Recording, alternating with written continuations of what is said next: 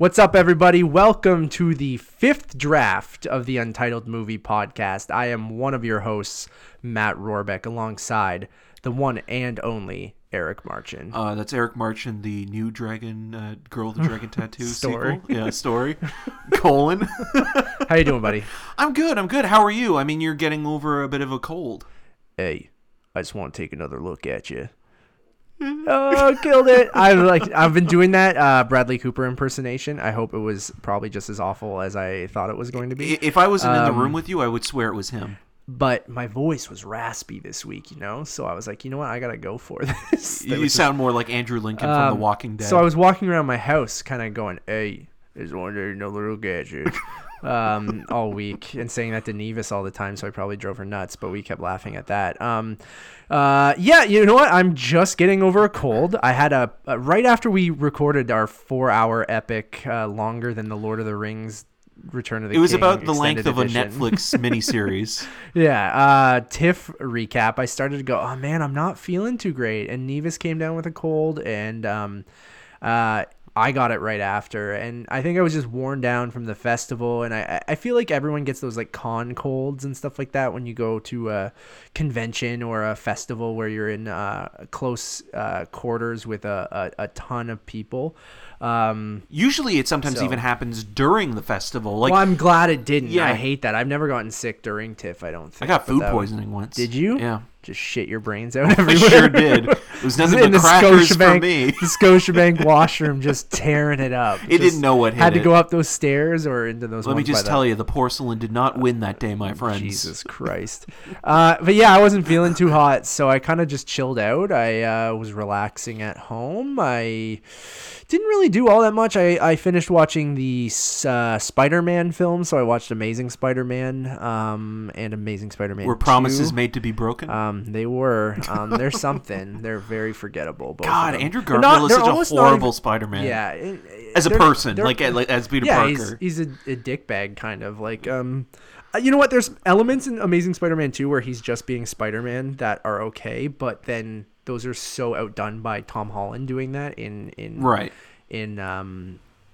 Homecoming that like it kind of makes it irrelevant, and those movies will just, I think, be forgotten over time. And he's too cool, or trying to be too cool to be Peter Parker. Too cool for school. And I don't know. So I watched those. I was on a Spider-Man kick, I guess. So when I was sick, I just sat on my ass and played Spider-Man PS4, which I kept tweeting about during the festival.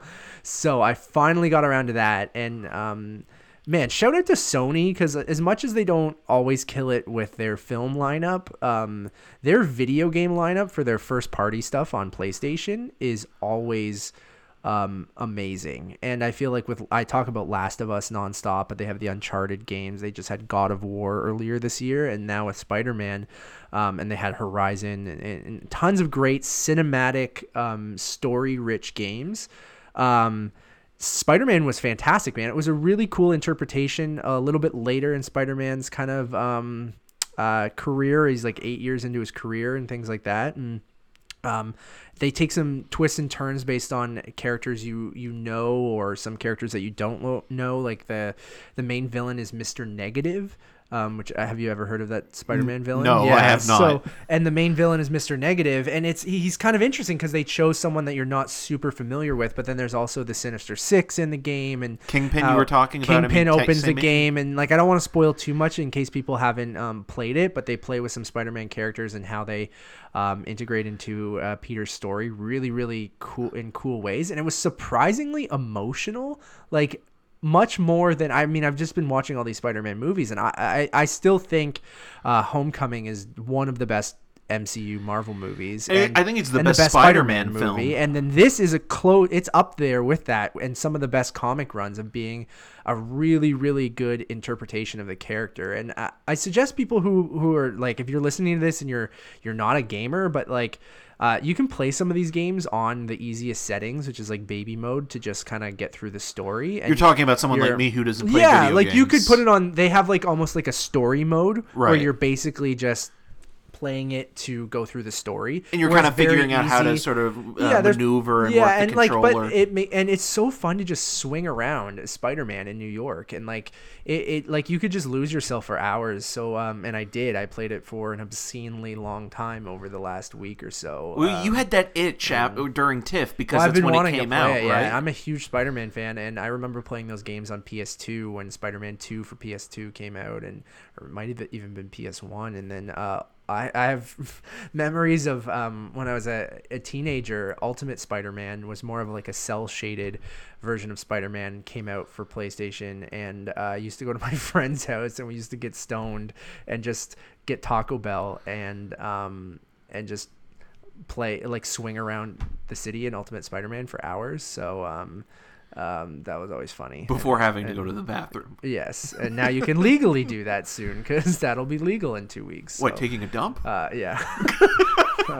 So anyways, that's what I've been up to. I haven't been watching all that much. Like, I didn't go to the movies. Like, I usually do this, like, after TIFF. I mean, this podcast is forcing me to kind of go out and at least see one a week, see something, because or else I probably wouldn't have gotten off my ass. So I did see The House with a Clock in Its Walls, which Matt's laughing because we've been reappropriating the title for the past couple inappropriate ways. Hours. We should also mention we're in a makeshift situation. I was gonna say we're at my parents' house in Oshawa. I just did the show with you. We did Cinema Scene for Rogers TV, and instead of going back downtown to our usual podcast studio, which is my kitchen island in Toronto, we're at my parents' house right now. So if you hear any weird sounds of, like, I almost knocked over a china cabinet, or my parents' cat, or the landline ringing, that might happen. So who knows? But it might add into the soundscape of it all. Exactly. So yeah, man, just been hanging out. Did you say yeah, man, or meow, man? Meow, man. Just been hanging out. You know, haven't really been doing much. My brain's not completely working yet. What about you? What have you been up to? I mean, I weirdly enough didn't get sick. I mean, I felt the TIFF fatigue. We spent enough time together. I thought you would have, like, all that making out we did. Yeah, I know. Oh yeah, it got hot and heavy, and I mean hot and heavy. No, for the most part, I've been a little tired, as you do post TIFF. But I've had to keep kind of in the swing of things because of Roger's reviews, and just wanting to get out and just try to see a movie and use my scene points and stuff like that, or go to press screenings. So like the day after the festival was over, which is the day we recorded the 4-hour podcast. Yeah, I saw the Glenn Close star The Wife, and since then I've been trying to at least see one or two movies either every day or within the week. I bought Bad Boys 1 and 2 on 4K, so I went through those. Did you? I did. They look great on 4K. The first one's still fine for what it is. Michael Bay's first film. I have a soft spot for both of those movies. I like the first one because it's also interesting just to see that Michael Bay has not progressed as a filmmaker whatsoever from music videos. I have a soft spot for the second film. Sorry to cut you off, because please do. I saw it in Florida with my dad at an IMAX theater in Orlando, I think, or maybe not Orlando, but we were vacationing in Florida, and I always, when I was younger, I would always force my dad to go to the movies with me, even though he's not a big movie goer. But I forced him to take me to Bad Boys 2 because it was R-rated, so I don't think I could have even gotten in without him. Yeah, well, it's definitely R-rated. With the bodies throwing out of the back and stuff like that. And really obscene and offensive, like, especially, in retrospect. But I mean, I like Will Smith and Martin. I think it's actually Martin Lawrence's best performance in the first one. I think they make him go a little too far out in the second one, and I think like Lowry, David Lowery, director of The Old Man and the Gun. Yeah, and then also I've been trying to catch some releases that were either opening before the festival began. Yeah, I power to you. I don't know how you got your ass out. I don't either, because The Nun some was of these terrible. You don't need to see. You don't need. No one Matt, is forcing you. I have an addiction. If I was like, Eric, we have to do the podcast. The Nun is the only thing opening this week. We have to talk about it. But I was like, fuck that. I'm not going to see The Nun. I don't know. I barely had to go see Annabelle, the second one. I don't know. Well, we saw that together. Yeah. I remember seeing that at a Cineplex in Oshawa, actually, right before the end of August. No, with The Nun, I mean, it's exactly what you'd expect as a cheap B movie that thinks it's trying to play in a more cinematic realm with the actual aesthetic and location being a Romanian-based storyline, and they add kind of like, not just a gothic ghost story, but they add some sort of, backstory to the main characters. Damien Bashir is just completely phoning it in, and the way that they retcon it back into the Conjuring universe is ridiculous. I the whole time I was sitting there, I was like, this is on par with the first Annabelle movie, and I don't know how anybody it's quite a ringing endorsement could like it. I mean, it's making a ton of money, and it's doing really, really well internationally. But yes, it is made for teenagers. The teenagers that I was in the same theater with would not shut up during the whole movie. What night did you go? Sunday night. So I did a back-to-back of that. Sunday, but you did the early show, not the late show. Yeah, right? So I went at 7:40 for The Nun, and then 10:05 for The House with a Clock in Its Walls, which was 10:05. Okay. Yeah. So maybe if you did the later show, I don't know, who knows, but who cares? But I didn't want to sit with any kids for The House with a Clock in Its Walls because it is a kids movie. Very much so, and we'll talk about that in a sec. Anything else? I saw actually really liked White Boy Rick. Right, which you were kind of hesitant going in, right? Just from the trailer. Yeah. I really like Jan Dimage's first film, 71, which is the Belfast Irish British rebellion against Ireland in the early 70s. With this, it's interesting because it plays very much like the war on drugs 1980s drama that has a little bit of that kind of cliched cop informant sensibilities, where they get this kid to kind of become a drug dealer, and then he becomes so good at it that he branches off on his own, and his father, who's played by Matthew McConaughey, is almost like he's almost like Al Pacino in Donnie Brasco, where he's kind of a bit of a loser, a bit of a character that is kind of pathetic, but you still kind of feel for him, especially because he's trying to do what he can, taking care of his kids who are either addicted to drugs or selling drugs. Richie Merritt, who's a newcomer, is very, very good in this movie. It's a very nuanced, natural performance, and it plays off interestingly, especially against actors that are giving more theatrical performances. Rory Cochrane, Jennifer Jason Leigh, Brian Tyree Henry are all in it. But I'd say that the best... He's been in a lot lately. He has, with If Beale Street Could Talk, Hotel Artemis, and Widows. He's really good, and obviously Atlanta as well. And then also you have a Hostiles reunion, if you remember that film from earlier in the year. The best performance in that film, in White Boy Rick, is by Jonathan Majors, who plays the sort of local African-American drug dealer, and he talks to Richie Merritt's character Rick straight up when he finds out that Rick is dealing in his area, and he says, like, if he gets pinched for what he's doing, he'll serve, as he says, black person time. Yeah. It's different to white person's time, where it's like you get a slap on the wrist, you spend only so much time in jail, but if I go to jail, I'll be in there for the rest of my life.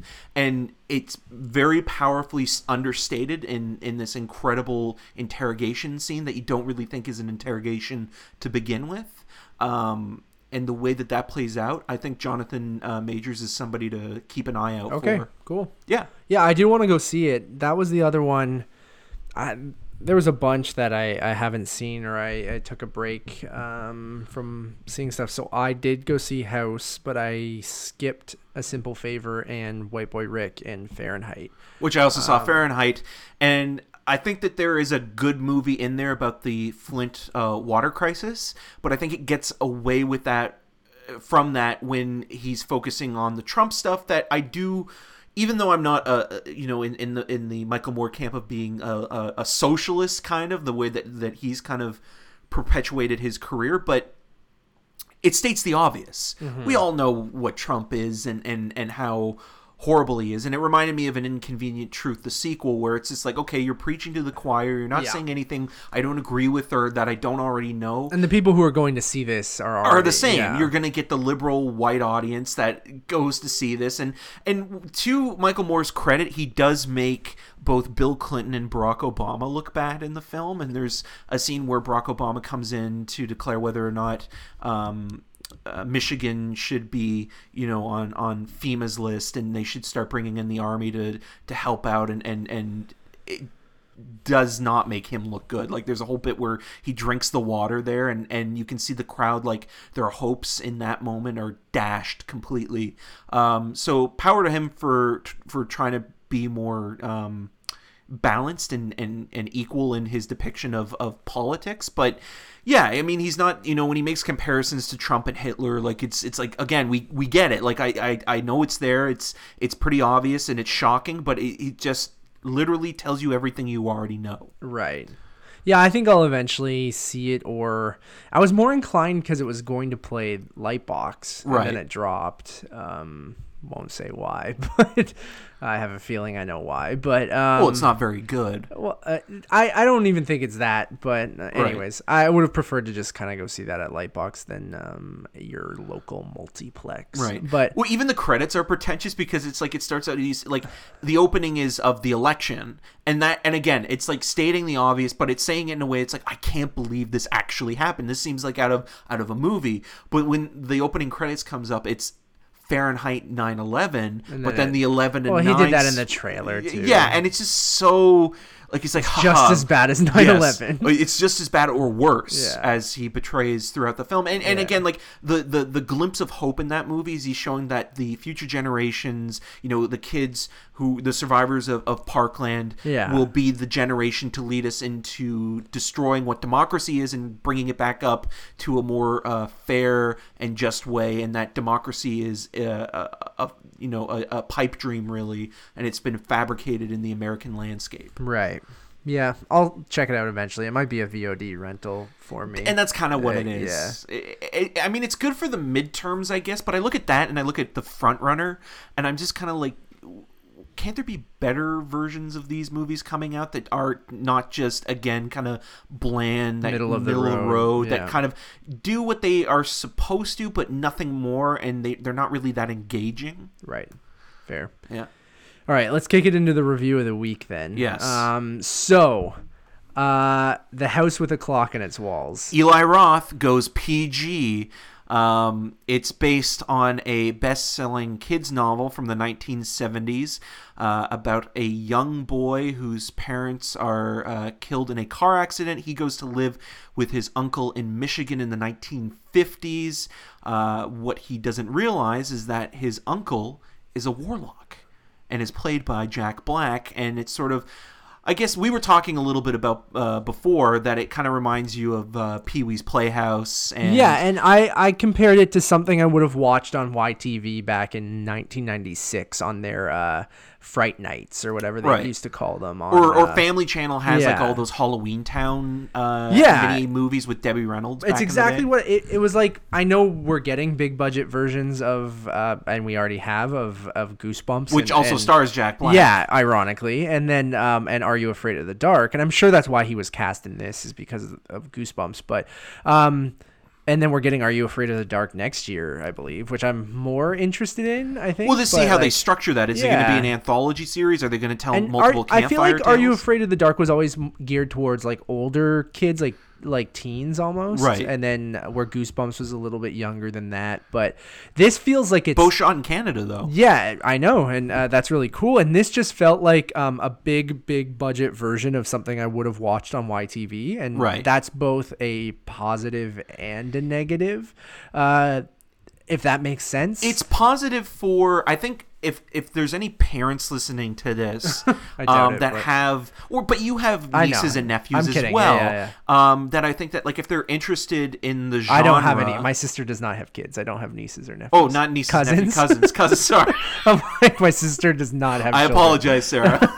Or anyways, what I'm trying to say is, You have younger cousins. Yes. Right. That between the ages of 6 to 11 or 12 that might be interested in this, and this is a good stepping stone. Right. You don't want to drop them into Halloween. No, you don't want to drop them into Hostel or Cabin Fever too early, which are Eli Roth's first movies. But this is perfect because it's creepy, it's spooky, but it's not gruesome in any way, or there are elements that truly traumatic, but there are moments that, I think for us that are kind of weirdly subversive, and if anybody has seen the movie will know in the third act there's something in particular that involves Jack Black's character that's kind of horrifying to look at in terms of a visual aesthetic, but I do feel that as a exercise for Eli Roth to prove that he can do family friendly PG fare to the studio system, but still be a horror film. It succeeds, and also it's written by Eric Kripke, who was the original showrunner of Supernatural, and one of the main villains on Supernatural was the demon Azazel, who is also mentioned in this movie. I don't know if he's mentioned in the book or if this is just directly from Kripke himself, right? Which I thought was kind of interesting, and Kyle MacLachlan as well is in this. And I like to see Kyle MacLachlan show up. It's campy, and that's what I mean. It's for kids, so I get that, and I don't think I don't know what the hell I was expecting, but I didn't realize it was for young kids, very young kids, and immediately from the opening 10-15 minutes I'm like, oh, this is for kids of the same age as the lead character in the movie, and I'm like, okay, that's fair, I probably should have known this. And he's 8 or 9, and some of the comedy you can or all of the comedy is aimed towards that age group. There's not a ton that is for the parents in the room too, but there's some things that didn't quite work for me. We talked about, again, something we talked about in The Predator, of kind of making fun of disability, and there's an element in the movie with a kid who has crutches, and they play it for laughs again, and I get that, but then you're teaching kids to laugh at this stuff, which I don't like, and it is very awkward and unpleasant, and that bothered me, and I'm like, you're laughing at this kid, not with him. And and we should also say that that character is a very small supporting role, so you don't even get to know about him as a person. He's literally just a prop to make you laugh. And that's it. And that's what makes it worse. Not that it would be better if he was the lead, but at least if you spent more time with him, you would get to know him a little bit. Right. Where with this, it's just, again, a like you said, a prop. It's a visual gag. And for the screenplay, for the screenwriter to, add in an extra cheap laugh. Yeah, of oh, he's the last pick, and they pick the kid with crutches over him, and then he sings. Anyways. And then it's just, and they call him Speedy and stuff like that. The teacher calls him that. And I know it's the 50s, so okay, but that doesn't mean you can make fun of it in a movie in 2018. And that's how they get away with it. And I don't want to sound like a social justice warrior all the time or anything like that. That term's stupid in itself, but But Eli Roth has always been criticized for, not just his depictions of disability, but also how he portrays women in films, and usually treats them as just victims. You look at the first Hostel movie, and you look at Cabin Fever, and you look at even the Green Inferno and Death Wish. He portrays them as props, and it's icky sometimes to watch some of that stuff, especially in the second Hostel movie, where one woman is killed Bathoria style, gutted as to be bathed in, and it's that really is fucked up with the scythe, and the one woman who's naked and frozen to death. It's very much Bathory, and the one woman's frozen as well, or is that Saw? I'm thinking of that might be Saw, or maybe that's Frozen. No, not the musical Frozen, but the wolf one. The Sean Ashmore movie. So I think it's perfectly fine and mostly harmless and enjoyable for young kids, probably, if they're interested in this kind of stuff and you want to ease them into the horror genre. But I was mostly bored. Same. And not overly entertained. I guess maybe you'd get more enjoyment if you were there with a young kid who would be really into it, and you see them getting into it and you're like, oh cool, maybe I can show them other stuff when they get a bit older, or if you see it in IMAX, like that. you can appreciate that they have Michael Jackson's Thriller. I think that's a playing cool beforehand. thing, especially because it is a movie aimed at kids, and I feel like if they've never seen that music video before, that would be a really cool way to experience that for the first time. Although I find that's more scary than the movie yeah. because I mean I remember when I saw Thriller as a kid, the scene, I mean not just the zombies, but the scene that freaked me out and I will never forget it. Just Michael Jackson. Well, Michael Jackson, but at the end with the cat's eyes. Oh yeah. That terrified me when he looks back to the camera. That always reminds me of the Goosebumps dog. Yeah, we talked about Goosebumps. But I just remember this chill going down my spine seeing that the first time, and Vincent Price rapping. So you can't go wrong. Now I got a question for you. Yeah. Did the lead child actor Owen Vaccaro remind you at all of Jacob Tremblay? Yes, 100%. He looks a lot like Jacob Tremblay. 100%. He's from the Daddy's Home movies. Is he one of those? Yeah, he's kids? one of those kids. And then you have Sufjans or whatever. Sonny Soljack. Sonny Soljack. Yeah, from mid-90s. Sorry, I'm thinking of the musician Deer. from Call Me By Your Name. Right. Suffragan Soul. Yeah. The kid from mid-90s is in it as well as kind of and Killing of a Sacred Deer. A dickish kid. But his character arc, I think, is the most interesting yeah. just in terms of like what a kid actually could be in terms of a contradiction in being of that age. He seemed like the most believable character in the movie, right? When you're dealing with, and like Cate Blanchett's fine. Oh yeah, we haven't even talked about her. She's mostly wasted. Yeah, I mean, I liked her and Jack Black have this kind of banter. Well, this kind of mean-spirited, but also you can loving, tell, back and forth. Like when you're so comfortable with someone, you kind of take shots at them. They know the where to prick each other, yeah. and they do it in a loving way. But I raised my hand. Yes, those chocolate chip cookies are fucking good. Though. They did. I love how it's like she even mentions like most problems can be solved by chocolate chip cookies, and the Ovaltine as well. I thought funny that was with the kids decoder thing, which I kind of like that because like 1950s like radio shows.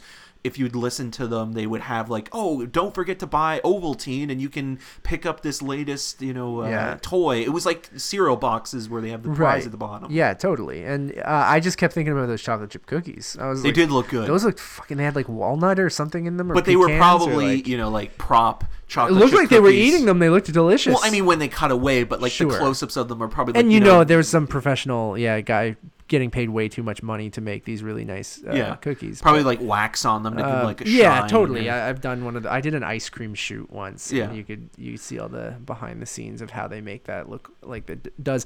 But those chocolate chip cookies looked great. But even the laughs aren't that like. I mean, even for child standards.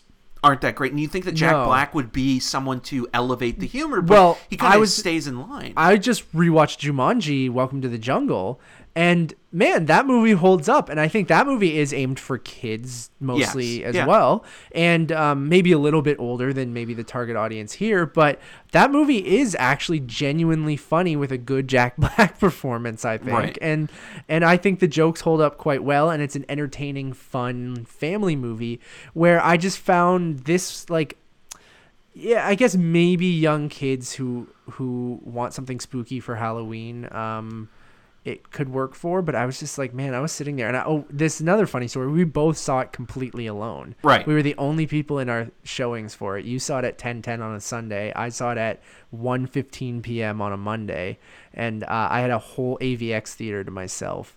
So it was like, and the audio and the projection was off, and like just didn't sound very good, and it was very quiet. I made a joke earlier to you, but I'm not gonna repeat that. I don't know, man. It's not awful and it's not bad. I think it's perfectly fine. It just didn't really do anything for me. Same. It's one of those movies that by the end of the year, you'll completely forget, and it'll work for younger kids because again, it's a movie that you can take them to, and they might get more enjoyment out of it than you will, or maybe they'll be bored even. I don't know. I mean, this is one of those movies where I didn't feel, because it's also an emblem film as well. Like that comes up. I like the old school Universal logo. Yeah. But then it doesn't really. have any style to it. No, other than it takes place in the 50s and that they kind of play up some of the horror tropes that you would expect for, witches and warlocks and spells. But they don't even get into the minutia of that too much. It feels almost like this should have been like the second or third in a series, and we spend more time with the characters instead of, pushing the plot forward. It's not even...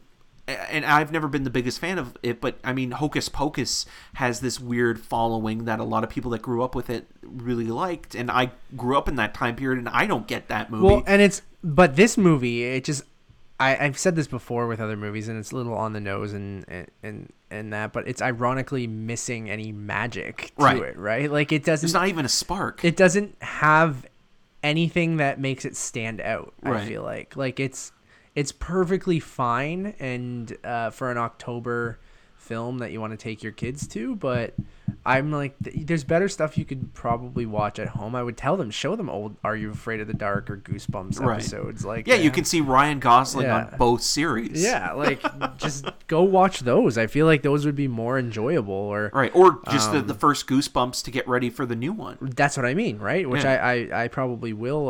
Although I would say that's probably like maybe for like PG-13 almost. Like there's some stuff. I like the first Goosebumps movie. No, I do too. But I mean, for like, I wouldn't show kids that are 6. Sure, yeah. Goosebumps. Where this is more for younger kids, right? Yeah. That's fine. And then another shout out I want to give to Goosebumps. I fucking love Goosebumps. R.L. Stine. The Goosebumps. We've probably talked about this before, but the Escape from Horrorland computer game that I used to play with Jeff Goldblum and Isabella Rossellini. Yeah, it's amazing. If you don't know, even just YouTube it, because Jeff Goldblum and Isabella Rossellini are both in it, and it's just so weird. He plays Dracula, Count Dracula, and it's so weird. But I loved that computer game as a kid, and in the 90s, I mean, Goosebumps was such a huge brand. Like I remember there wasn't a library or school that you would go to that a Scholastic book fair. That didn't have a Goosebumps I had every book. Goosebumps book, man. And I don't read anymore, like anything. But when I was a kid, I read like every Goosebumps book. And which now it's funny, I would love to pick those up or find them somewhere. But there's so many of them and variations. Yeah, but I mean the old them. ones that we read. And the first editions. I'm sure you could read them in half an hour because they're giant print and only 60 pages or probably or 100 pages. Yeah, those again, like it's a good series for younger kids to get hooked on reading. Yeah, and I think R.L. Stine deserves all the credit in the world for getting a generation to read. I mean, even with we make fun of things like the Twilight series. Yeah, they're garbage and horrible, but at least if it gets young kids reading them, I mean, that's something. I guess. Well, Harry Potter too, right? Yeah, that's the obvious but Harry one, Potter's actually the material's actually good, but and rich in its continuity and its world building. But I'm just thinking of the things that actually got people to read back in the day. But like I even was not too old. I just didn't care. But I saw movies and I was like, why the hell would I read when I can just wait for you were that person? When I could just watch the movie. And I still make that argument to people, and they're like, you're an idiot. But there's some things in books that are interesting, worth, like, especially when it's an adaptation of a movie, because then you can go back and read the book and then see like, oh, well, this they didn't put in the film version. And I mean, I talk all the time about the Stephen King adaptations where it's like, oh, that's good that they didn't have the kid orgy the kid orgy in it, or the ritual of Chud, or a ghost possessing Cujo, because it's dumb and it doesn't make any sense. But it's kind of interesting looking at like, okay, well, this is where the adaptation aspect comes into play. Yeah, and I'm fine with that, but for me, I'm just like, well, every good book's going to get turned into a movie. And then, but it's the same mentality as I would argue with people with video games, right, too, right? We talked about Spider-Man earlier, and I have that argument with Last of Us where I say that it could be the first good video game movie or adaptation. But then people are like, well, it basically is a movie. Why don't you just play? But I'm like, would you say that to someone who doesn't love reading? Just well, fucking read the book then. And right. Like, well, I don't always agree with the one cliched saying or phrase where it's like the book is always better. Yeah, that's not true. That's not always the case, because I remember reading Jaws, Peter Benchley's Jaws, after seeing the movie, and as much as I love both the movie and the book. I think the movie is better, and they made the right choices of what to cut in terms of character backstory, and like Richard Dreyfuss's character having an affair with Roy Scheider's character's wife. Like, it just, like, those things just didn't need to be in the movie and didn't make sense. But for a book, like, yeah, you can expand on arcs and storylines, like, but with TV as well. But I think that's my problem, though, too, and I hate having this argument with people who say, like, oh, the book's better than the movie, and it always is. And I'm like, I think that's horseshit, one, because, yeah, you read the book. You have these visions of these characters of what you want them to be in your head because you read this, and that's the version that you first read and fell in love with, and things like that. So that's what you'll always love. And sure, there can be a good adaptation of what you wanted, but it's never quite to your expectations because you made up what those characters are in your own head. And I always joked with people, and I'm like, oh, you know how the books are never as good as the movies, just don't ever read the books, just watch the movies, and that'll be the only version that's in your head. And I can't compare and say, well, the Harry Potter books are better than the movies. Well, guess what, I only watch the movies. That might be like an ignorant kind of garbage thing to say. I feel like you should have a monocle and like a pipe to smoke as you say that. Like just not just you, a pretentious asshole. Like, the book was better than the movie, which is fine. I get that you. I feel that way with it, where like I had a very strong and Stephen King's The Stand. I have such strong connections to those books because I read them as a kid, but at the same time, I really loved the Andy Muschietti adaptation, and I think as a faithful recreation, they did the best version they could. Yeah, and not. I mean, I like the miniseries as a nostalgic piece, but I think that the newer film is what King envisioned that story to be. Mm-hmm. No, and I mostly joke when I talk to people, and I'm like, you know how it's never as good. Just don't read the book. Right. I read. I guess I read graphic novels and comics still like a dork, but But you also have connections to those as well, where you reference, oh, well, are they going to use elements from that storyline in this adaptation? We talk about Venom and being like, well, that's not an accurate. I mean, I think with these things, you just kind of have to be open to them. You don't want it to be the exact same thing either. That's right. Why is that interesting? Like, then again, you could have just read the book, or you could have just played the video game, or you could have read the comic book, right? If it's an exact shot for shot adaptation of what it is, like, it's just, then you're just making it for people who are ignorant like me and won't read the book or won't do whatever. Right? Well, that's why Kubrick made his own version of The Shining, right? Right, like, and that's what I mean. It's taking the material and going, what's my spin on it, right? Which I think is more interesting than just flat out making an adaptation. And sure, you get people like Gillian Flynn, who wrote the adaptation of her own adaptation, right? Of Gone Which Girl, that's kind of interesting in itself, because it's like,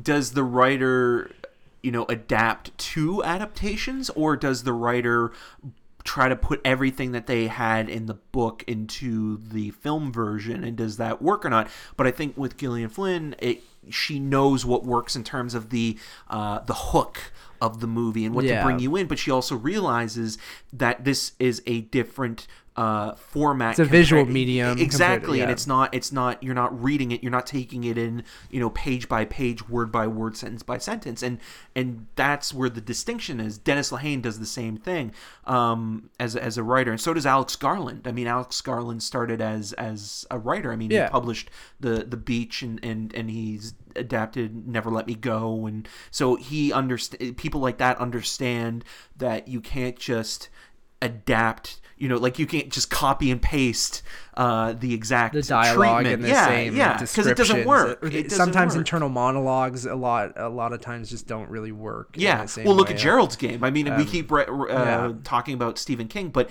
that is internalized, and there's no way that could have worked as what it was. And then it was adapted into an excellent movie. Yeah, on Netflix, which you can watch right now. You should watch it for October. Yeah, man, and I'm fine with it. Like, I don't know, like, there are going to be people who just don't like reading, or people who don't like playing video games, or don't like watching movies. Or exactly. So, and then I like that there are ways for you to get this great piece of art or content or whatever you want to call it in different mediums, right? Like I feel like it's cool that I'm not a big reader. I just don't like sitting down and reading a novel. I don't know why. I just can't get into it. Audiobooks I can deal with sometimes, which are interesting because I love podcasts and I love as long as they're done by Will Wheaton. Yeah. Yeah, the Ready Player One was Will Wheaton. Yeah, so I don't know. Like, I like that it's accessible to people, and that's why I when I have that argument with people of being like, why do you still try video game adaptations, and why are we doing this? Like, even good video games get adapted into shitty movies, and then that kind of ruins it. But I'm just like, I don't know, man. Like, I feel like eventually we're gonna get there, and then it's. Well, we got one this year, which was okay. Tomb Raider.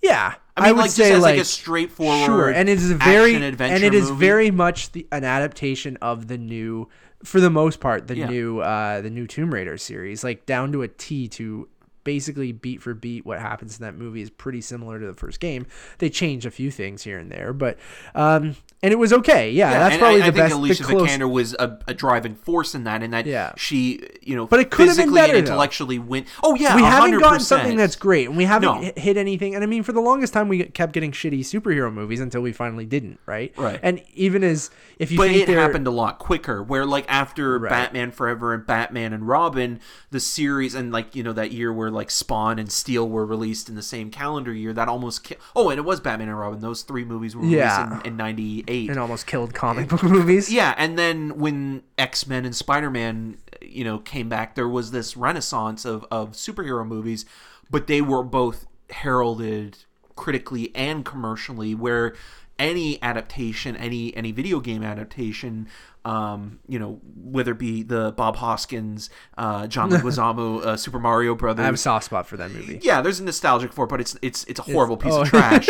R.I.P. Dennis Hopper. But there's never really been a good, like, even just until now, really, just a mediocre adaptation of something of like, a video game. A video game, and that's what I'm talking about in adaptations. We've gotten great adaptations of books. We've gotten great adaptations of comic books. We've gotten great adaptations of. Why do you think that is? Biopics or people's lives? I don't know. Like, and maybe it's just because the medium is very different in a video game, and the way that you actually have to take control of the character. And even though you're not necessarily making decisions that change the story, I think a big part of it is still to kind of be that character and control that character. So maybe when you take that out of it and you're just, video games aren't known for their storytelling, I would say. Like, a lot of them are high concept and interesting ideas. But none of them, we're only getting to the point now where video games are starting to get like pretty solid stories, and Sony has been a big part of that. And sure, there's different studios that they work with Insomniac, who's doing the Spider-Man game, and Naughty Dog, who is known for their really great stories that did Uncharted and Last of Us, or with the new Tomb Raider game, actually had a decent story, and that's the first time you've seen them kind of adapt it straight up. But then you get the weird things like Assassin's Creed, which is a really high concept and an interesting concept, but then they just totally kind of fuck it up somehow and make it an awful boring, and they make most of it take place in the modern day when you're like, no one cares about that aspect of Assassin's Creed. Right. Why are you doing that? Like, there's all these sequences in the modern day that you're just like, that should be your framing device, and that's it.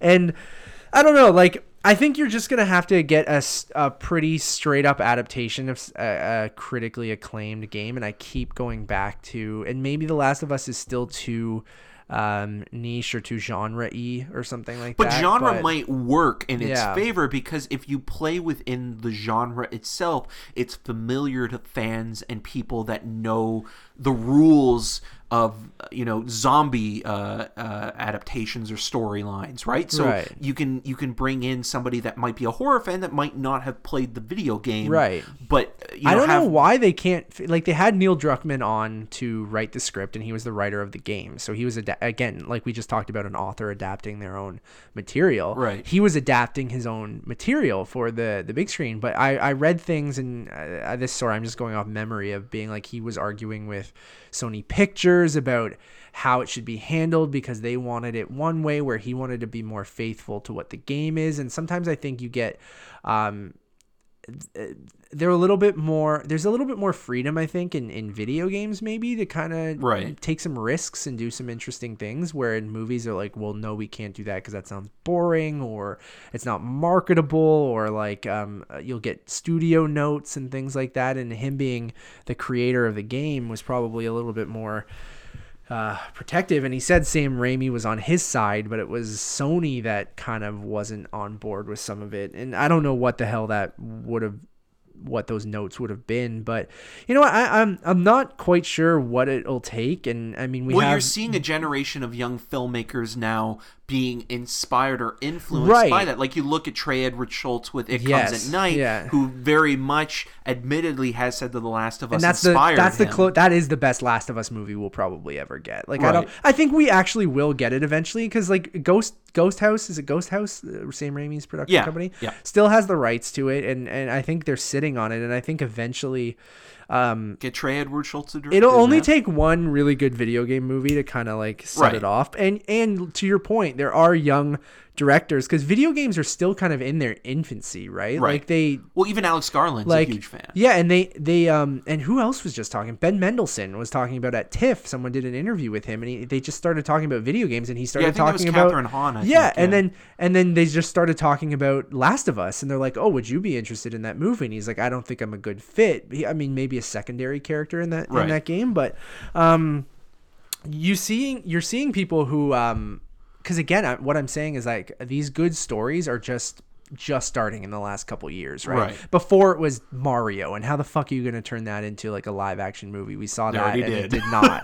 And they're making an animated movie that makes a little bit more sense. And I guess Wreck-It Ralph is the closest that we got to something that was somewhat of a decent video game movie. But look how wrong it goes. Like, I think one of the really weird, interesting examples is Max Payne. You take a very simple revenge story, and they added like supernatural, which has nothing to do with the game. Like, the game is just a hard-nosed, like, kind of noir-esque, like, revenge movie. Like it doesn't make any sense that they add in some Marilyn Manson in there in that trailer. And that was a weird time where we still. So I feel like it's a weird time for us all. Video games are still in their infancy, and then good video game stories are very new. So I feel like it'll only take a couple people to a young good filmmaker to kind of who maybe has grown up on video games and understands them and what makes the stories unique and how to make that translate well to film. And I always wanted Hideo Kojima, who does the Metal Gear Solid series, to direct a movie, but his games pretty much are auteur-driven video games. He is a film fan. Yeah, he's a giant film fan. If you don't follow Hideo Kojima, like, follow his English language account on Twitter, and he posts his Japanese Blu-rays and posters, and he talks about movies all the time. His love of Mads Mikkelsen is just insane. He cast him in his next game, man. They're all Mads Mikkelsen and what's his name from Walking Dead? Yeah, Lea Seydoux as well in one of his other. Guillermo del Toro, he's good friends with. Yeah. He loved Dolan's mommy as well. Yeah, he's a huge movie fan, and everyone was like, well, why don't you direct a movie? But his love is games too, right? And that's what he's good at. He's been making them since the 80s, and a guy who's like in his 50s but looks like he's 27 or something too. And really, he's in his 50s? Yeah, I think so. Wow. Like, I'm pretty sure he's in his like early 50s or late 40s. But he looks super young. He looks like a kid. And he's so anyways, my point being there is, like, Metal Gear Solid, which is very weird and very convoluted, but Jordan Vogt Roberts is adapting that, or attempting to adapt that. And I know you're not the biggest. No, but Jordan the Vogt last fan, but you can console that I had was PlayStation 2, and one of the video games Metal I had Gear Solid 2, was Metal Gear Solid 2. It came with that Dark Cloud, remember the Zelda ripoff, and then Gran Turismo 3. Okay, yeah, all great games. Yeah. Dark Cloud was just, I kept thinking, I could be playing Zelda. Yeah, which Zelda's another one that, like, I feel like you could have capitalized on the fantasy Game of Thrones, Lord of the Rings kind of thing and done a cool Legend of Zelda story. And the problem with the Legend of Zelda is that it's the exact same fucking story every game. Every game. Same with Mario. Right? Like, that's what the thing with video games is, just like it's about the gameplay for the most part, right? Is it fun to play? But it's always Link saving Zelda from Ganon or Ganondorf or iteration of someone who kidnaps her, right? It's the damsel in distress kind of thing. Where Last of Us has a powerful female lead. Like, it's a really interesting genre movie with like tons of emotion and heart, but like exciting set pieces too. And like, I just don't understand how that's not a lob ball, like an easy thing to do. Right. Like, why we have a Warcraft movie? Come on. Which was actually not that awful. I hated it. Yeah. But I mean, again, you're taking the concept of Warcraft and you're adapting that, and I think Duncan Jones did an okay job. It's not a good movie, don't get me wrong, but like when it came to video game movies, I'm like, this isn't as bad as some of the other ones. But then that shouldn't be the bar we're trying to hit, right? Or that shouldn't necessarily be the first one to get the green light. Like, I feel like a Zelda movie would be easier to make than a World of Warcraft film. I think we'll eventually get like a Zelda maybe mini-series on Netflix. What about Rayman or Crash Bandicoot? Well, those should all just be animated things. But like when it comes to like I don't know. I will beat this into the ground until I get a Last of Us movie, and like, or just at least a good video game movie that you can say, hey, it can be done. Right, and then again, I think it'll be like the next comic book movie thing where people will be like, oh, well, now we can adapt video games and try and do these well. And like, I really hope, like I was saying, like, why doesn't Sam Raimi just do it? Like, why he seemed like maybe, well, we were talking about that before, weren't we? Where he hasn't really made done a lot anything. of movies. So like that kind of the last 10 years. A big budget horror genre movie. Like maybe his sensibilities aren't completely. Well, maybe he's older now, and maybe he just doesn't want to. I think you should get a young filmmaker to do it. Yeah, again, like a Trey Edward Schultz would be really cool. Or he's already said he's a fan, so yeah. So why not do something like that? But yeah, I do think once it is interesting though that with every failure that we've gotten, it hasn't killed the possibility of still making these movies. They're still trying. They're still trying. Because you look at Spider-Man made $200 million in its first weekend from game sales, which is more than Homecoming made, which is more than most blockbuster movies made. And that's $200 million. Again, these games are very expensive to make, these narrative-driven single-player games. And then the other thing you're having is a lot of games are changing to the point where they're multiplayer focused, less story focused. Like Sony is one of the only companies that's really funding story driven single player games. And those are the only things that are really going to be adapted. Although, so this is like art house cinema for video game fans. No, it's big blockbuster cinema. But I mean, the story aspect is rarer. Yeah. I mean, but there's still big blockbuster stories, but are there art house video games? Yeah, they're indie video games. Yeah, okay, totally. But like, is there one like a Michael Haneke-esque, horror kind of thing, or maybe not that extreme, like as in art house, or 8.5? But there are a lot of kind of indie video games that are story focused and interesting. There's a great game called Gone Home, which is a first person, not a shooter. You're just wandering around this house, and it almost makes you feel like it's a spooky like horror thing, and it's very creepy, and you're like searching all these things in these different rooms and learning about this family and this girl who lived in this house. But I'll tell you when we finish how that ends up. But like, it's really like, it's story based, but it's a very small scale game, and it's a really beautiful, interesting kind of story. And so we haven't gotten to the place where it's like, Bellatar-esque, where it's like you see a character peel a potato and then boil it, and you just watch the I'm potato sure there boil. are. There's lots of weird video games. There's a video game called My Name is Mayo, where you're just tapping a mayo jar and to open them. That's like the episode of Rocko's Modern Life, where they make episodes of this cartoon that they love, and one of them is just a shot of a mayo jar for the whole half-an-hour show, and it's considered brilliant. Yeah. So anyways, we got on a weird tangent of adaptations and video game adaptations. It's cool because we started with Spider-Man, but obviously that can be adapted pretty well. Yes, in several versions. Yeah, too. But I feel like we will get it, and it'll only take like a good young filmmaker that's like sure, we're seeing these guys who are big comic book fans, but there's gonna be someone like if Jordan Voight Roberts can pull off a Metal Gear movie, like I don't know if he can, just because Metal Gear is so strange. Well, you're saying convoluted as well, yeah, and maybe that's gonna be hard to simplify or make it. I mean, like, and he still wants to keep Kojima's weirdness, but like I just don't know how you do that and simplify it and make it mainstream and we'll stuff make like it a that, spy movie. I mean, that's kind of what. Well, yeah, it is, but that's what you would boil it down to if you wanted to make. But then there's giant mechs accessible. and there's weird, like supernatural stuff that happens, and then there's giant. Yeah, I really do wish that we got the Gore Verbinski BioShock film, like right, that, which is what we kind of got with The Cure for Wellness. Yeah, because he took a lot of the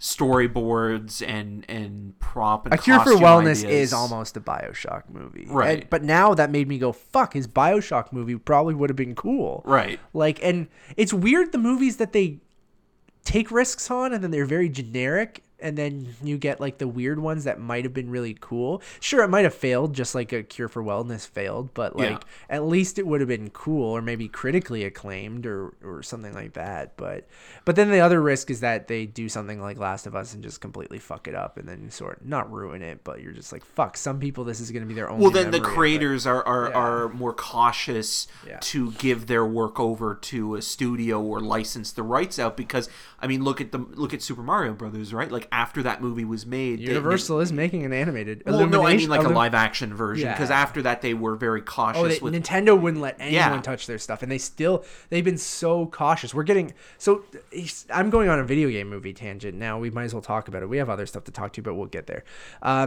They're making the Sonic the Hedgehog movie. Yes, I've heard about that. Paul Rudd. Paul Rudd is in it. Ryan Reynolds voices. No, he's Pikachu. Sorry, Detective Pikachu, which they're also making. Right. Fucking weird, man. So Ryan Reynolds is voicing Detective Pikachu. Yes, I know all about this. Paul Rudd is in the Sonic the Hedgehog movie, which is Ben Schwartz, I think, that's voicing. So John Ralphio is voicing Sonic the Hedgehog, which totally makes sense. But then Jim Carrey's playing Dr. Robotnik. And it's the live red action, hair, the mustache and with the egghead. Yeah, he's called Egghead now. He used to be Dr. Robotnik. I like Robotnik. And yeah, he has that handlebar mustache. And I love Knuckles. Knuckles but and Tails. Tails probably will be, but like because Knuckles was like a later edition, right? Yeah, Knuckles was later, but Tails was always there from Sonic 2. And then Knuckles was like the Sonic 3 era, or a little bit later. And then there's so many hedgehogs and different fucking animals that he's friends with. But that's like a mix of so is Pikachu. Pikachu and Detective Pikachu and Sonic are both live action animated hybrid movies, which is like, and then speaking of Space Jam or Roger Rabbit or something, which was announced, Space Jam, the sequel is going into production now. So that's really interesting, because then you're getting weird, and then Illumination is making I think it's Illumination's making the Super Mario Brothers movie, right? And then, or Universal is, I don't know. Well, yeah, Universal and Illumination are but I partnered wasn't the way that sure, like Pixar and Disney are. So I assume Illumination is making the Mario movie, which I guess kind of makes sense. Their animation style and kind of fits it, and the minions are basically like, I could see them even fucking showing up. They do this thing with there's these things called the Rabbids. Do you remember the Rabbids? There was like an animated series on them. They're from Rayman. Okay. They're these annoying things that are basically minions before minions. But they're rabbits. I probably know what they are. I just I can't recall off the top of my head. I just remember that Rayman had no arms. No arms or legs, but he had feet and a head and hands. But I loved Rayman before. I did too, I especially when like he would grab onto things and he would kind of like float in midair. Earthworm Jim. Oh, Earthworm Jim. See, you know who would make a really good Earthworm Jim movie? Is James Gunn. Yeah, I think James Gunn would make a subversive, weird. That would be cool, man. I'm so into that. Yeah, Earthworm Jim film, because I remember that series being like, I remember the crow with the astronaut mask, and there was a couple other characters. The small dog that would mutate into the giant one. It was one of those. I remember the cartoon as a kid and being like, this is. Like, it almost felt like it was in that same realm as Ren and Stimpy, but not as grotesque, even though it did have some stuff that in there that I felt was like, oh, is this content for younger kids? But I feel that would be a really good movie. That'd be a fun bounce back for James Gunn after getting fired from like someone, I don't know who the fuck. Or Clay Fighters, the movie. Well, yeah. Well, Earthworm Jim was in Clay Fighters. Yeah, right? yeah, because I remember that in The Snowman in Clay Fighters. Yeah. I remember. What was the guy's name? But I remember how it was pronounced, like Mr. I forget what it was. And then Conker's Bad Fur Day was the other one that the other game that I played a lot, but I don't think that's gonna ever be an adaptation. That would be a cool animated, like R-rated animated movie. Like, right. I love Conker's Bad Fur Day. I did too. It's awesome. Microsoft owns that now, so I don't know how they would handle that. But like, even we've seen the Halo movie drop off and come back on, and the TV whether it be series, Neil Blomkamp wanting to direct, or Peter Jackson, and whether it was going to be a film or a series on Showtime. What's Blomkamp doing now? Isn't it? He's got a environmentalist series called Greenland. Adaptation. Oh, he's got RoboCop too. RoboCop, but he also has a film with Chris Evans, which is like a Michael Bay, Roland Emmerich-esque film, a disaster movie where the world is ending, called Greenland. Okay. Which sounds boring. But yeah, Earthworm Jim by James Gunn sounds awesome. That's the best idea you've had in a very long time, and I don't think anyone... I wish I had more good ideas. You've had good ideas. I just mean this is the best thing, or the thing that makes the most sense to me. Because it kind of would perfectly fit in that Guardians kind of style or milieu, where you have a character and story that on paper doesn't work or sounds like you can make fun of it, like the way that we did with like a talking tree and a talking raccoon, and then all of a sudden it's like it works because Gunn treats it with maybe not respect, but understands what the mechanics are of something like that, and kind of really plays up his trauma background and kind of makes it kind of like a splattery, gross but comical piece. And maybe it'll be the rat as well. I remember the rat in that series, that mutated rat, or biker mice from Mars. But yeah, I think that could actually work as a movie.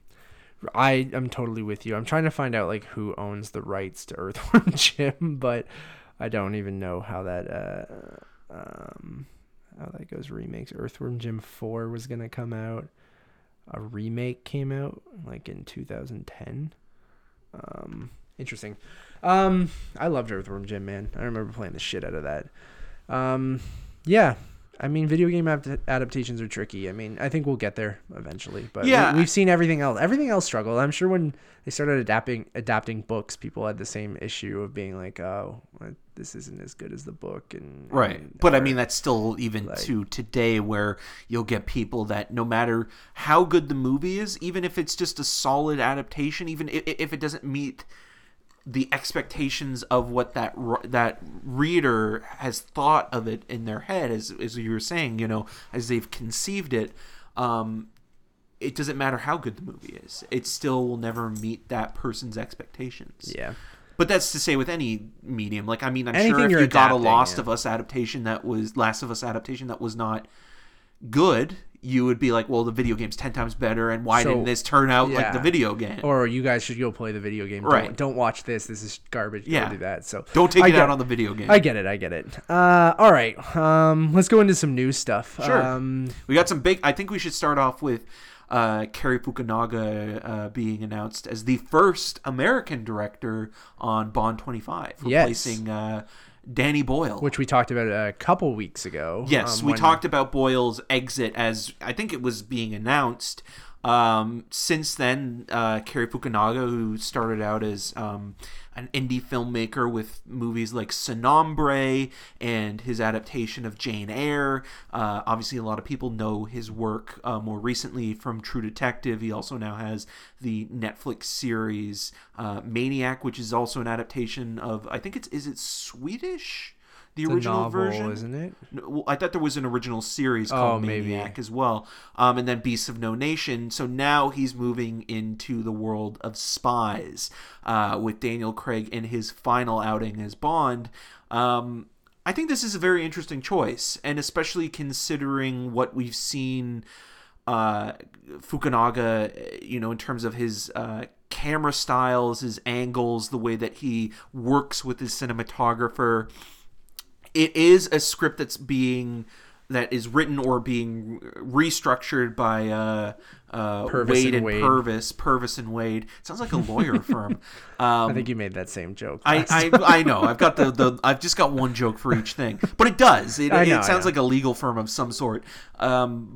So I do wonder if there will be a rewrite either by him or that he'll bring in somebody that he's worked with before to do a polish on them, because that's usually how it goes. Because you remember with Casino Royale and Quantum of Solace, they brought in like Paul Haggis to do rewrites, and after they laid down the Purvis bonework. and Wade they've been writing them since what fucking The World Is Not Enough. Yeah, I think way back. It was in the Pierce Brosnan era. Yeah. And so I feel like there's the guys that just know Bond and know how to structure a Bond movie and come up with a decent story, and then you get someone, like you said, to come in and kind of put their spin on it, so it's not just those two guys. Yeah, because it's like what John Logan did with Skyfall. You know, those guys wrote the skeleton of the script, and then Logan comes in and gives it the beef, gives it the meat. So I could see him doing that, but with the kind of, they delayed it 3 months, which isn't that long. Which makes sense because they're probably pushed back 3 months. Right, and also because they want Craig to still have this as his last Bond movie. Yeah. Because I think if it was delayed any further, like say if it was like, August of next year is when they go into production, I don't think he would be able to do it because he wants to move on. And he's already signed up to do the Rian Johnson movie, right? Which is why they pushed this back. But also that can be shot really quickly. Yeah, I know. That'll be shot in a couple weeks or whatever. But I'm into this, man. Like, I think he's a better fit than Danny Boyle. Yes. I think he makes more sense. It is interesting that he's the first American to ever direct a Bond movie in 25 films. And I love True Detective. I liked Beasts of No Nation. I didn't see Jane Eyre or Sin Nombre. Sin Nombre is amazing. I remember seeing it at the Cumberland Theater when it was still open, and just kind of being blown away that this was a first feature film that, he worked in the Sundance labs on it, but it's a really excellent, well done love story in the midst of a prison drama. Yeah, I should watch it. I do like him a lot, and I've been meaning to go back. Jane Eyre is not really my jam, but know what though? Like as a gothic tale, it's got some edge to it. It has bite, so I would still recommend. I'm still gonna go shot. back and watch it, and Maniac I do want to watch. So, I love Bond, and I think he's a good fit, and I'm really curious to see if he'll put his own spin on it and what it'll be. I just hope that there aren't any more problems from now until they go into production. Well, that's what I'm worried about too. Because he's not just, Cary Fukunaga is not just a jobber, he is a filmmaker with a unique stamp, and obviously there was a lot of back and forth with Warner Brothers when he was going to direct it. That's what I mean, right? Him and Chase Palmer when they wrote the original adaptation. So, and he eventually left because he felt that it wasn't working. So if Cary Fukunaga again tries to apply some additional rewrites into the script or has a very distinct vision for casting or anything. Yeah, because Daniel Craig has made this very clear that he wants this one to be his From Russia with Love. So is it going to be a closer remake, or are we going to see something that takes those themes and brings them into the 21st century and sort of looks at the relationship between Russia and America even? Like, is that going to be a big staple? Because we don't know what the plot is at this point other than, what we've heard through, other parties. But yeah, the Broccoli family hiring him on to direct the movie was definitely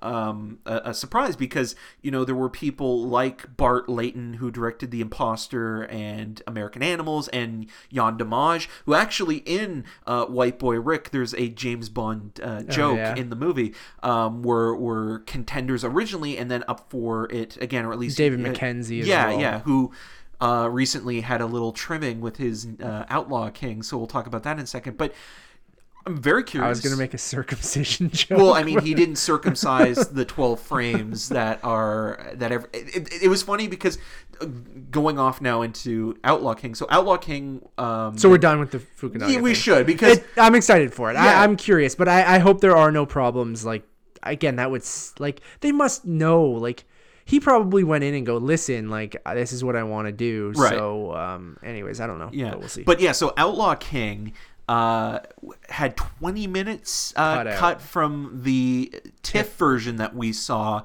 But in the press release, at least in the one that I read that was from Deadline, it said, "Don't worry, the 12 frames of full frontal nudity from Chris Pine remains intact or uncircumcised." So you can see that in its 4K glory in a couple weeks. Set phasers to stun or not stunned in most people's cases. Yeah, I mean, we talked about Outlaw King a little bit last week, right? We reviewed it. Well, we even made fun of it being that it was too long and that it's one of those movies where Netflix dares you to try to get through the whole film. Right, and I still feel like they make those movies. So. But it would be interesting now to go back and see what has been cut out. I don't even think I'll remember. I'll watch it again. Right. I mean, I don't think I will watch it again.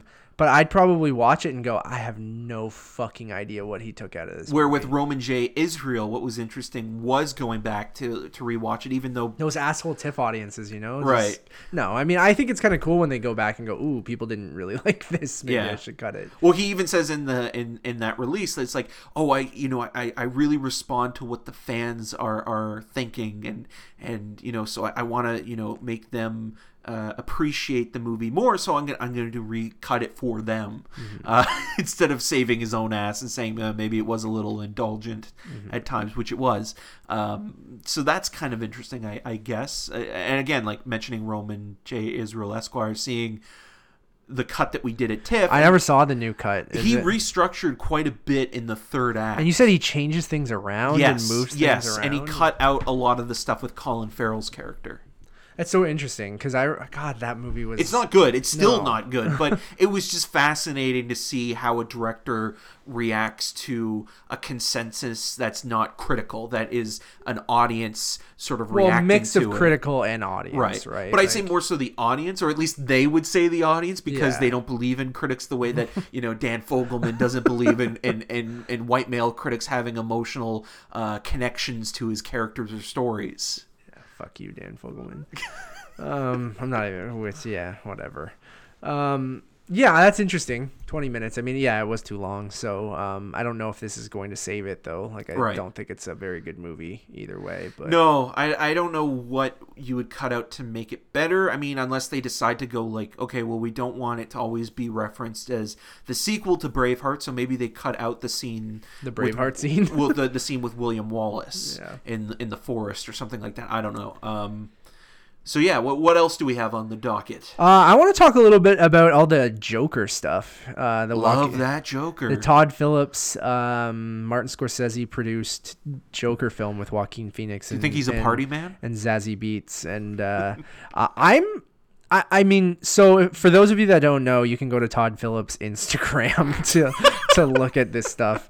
But I found it interesting that we've seen so much already, like right. I mean, well, it's because they're shooting on location, so they can't hide it. And I think it's the better way to deal with the situation, because you beat them to the punch. Yes, there's still going to be leaked photos, but at least you have an authentic reveal, or an actual still to go from that says, hey, well, it's like the Comic-Con stuff. They're getting wiser now, where it's like we can't have and the Warner Brothers footage. I mean, I'll give them credit that they have been pretty good with that stuff, of being like, well, we know this is going to get out there, so let's at least put it out there, so we don't have to look like the ones that are like, again, the Comic-Con stuff. They're one of the only companies that still goes and puts their stuff up on YouTube right away. And then so this was interesting where it popped up and they had the picture of Joaquin as Arthur, so looking pretty normal, slick back hair in a suit, looking pretty much Joaquin-esque, maybe with the exception of the hair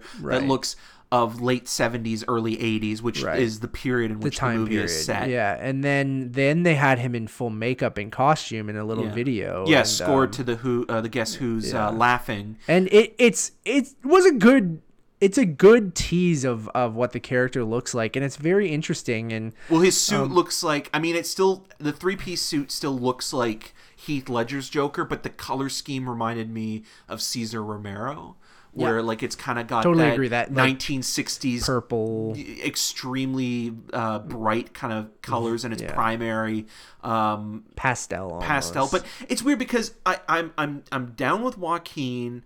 I like the idea of the gritty, maybe King of Comedy-esque story that they want to go with. I mean, Scorsese is producing the film, but Todd Phillips is the thing that still is the question mark with this, because 9 times out of 10 he makes movies that are dated before they even are released, and the comedy is not just juvenile, frat boyish, if you will, because he's a frat boy himself, but it's also extremely broad. The best thing I think he has done is Starsky and Hutch. I'm with you 100%. And I think that works because he's playing within the period still. Starsky and Hutch almost feels more like an Adam McKay movie than it does a Todd Phillips movie. Do it. Do it. Yeah. I love Starsky. I'm a big Zoolander fan too. Or even Will Ferrell popping up. Oh my God, it's the best in the prison. It's so good with you're a dragon. So yeah, I mean, Starsky and Hutch is great, but yeah, I'm kind of iffy on the Todd Phillips thing too, and I would be very excited if Joaquin was the villain in Matt Reeves' Batman movie. We've seen Batman and Joker a zillion times now, so yes. But it's always interesting to see what actors are paired against each other, because obviously, you know, Keaton and Nicholson had great chemistry on screen together, and so did Bale and Ledger. Not so much the little glimpse we had with Affleck and Leto, but fucking shoot me. But I mean, I would be curious to see if that works. We were talking about this. We were texting back and forth about it, where does Joaquin's Joker eventually make his way into Matt Reeves' universe, because obviously this takes place in several decades before I think Reeves' film would, or do they keep it timeless? And on top of all of which that, is what the Burton movies did, right? Right, like they were in its own world. Yeah, right? I mean, the only thing that gave it away was the Prince soundtrack, that it was the 1980s. But the other thing, and I think I mentioned this to you as well, or the thing that I think will maybe set up another one of these movies, is that this movie is called Joker. Mm-hmm. Maybe this Joker inspires the actual Joker, and that's the Joker.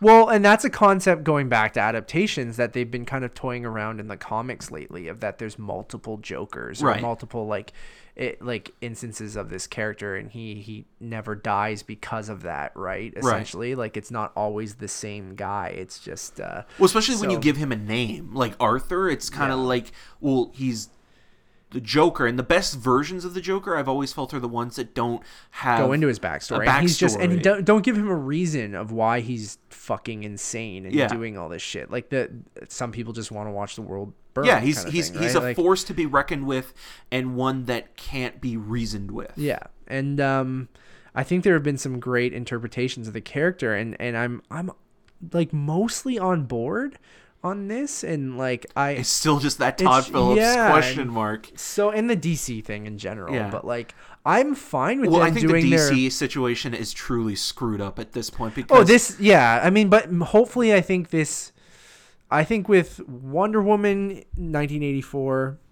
and this, I mean, it seems like you're not including Aquaman.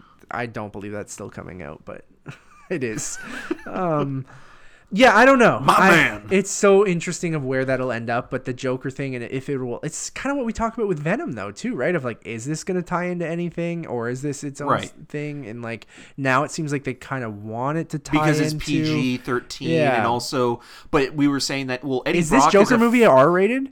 I would assume it. I would hope it would be. Yeah. I mean, it is a Todd Phillips film, but I mean, he's had some. If they released an R-rated Batman vs Superman cut, they should do an R-rated Joker. Right.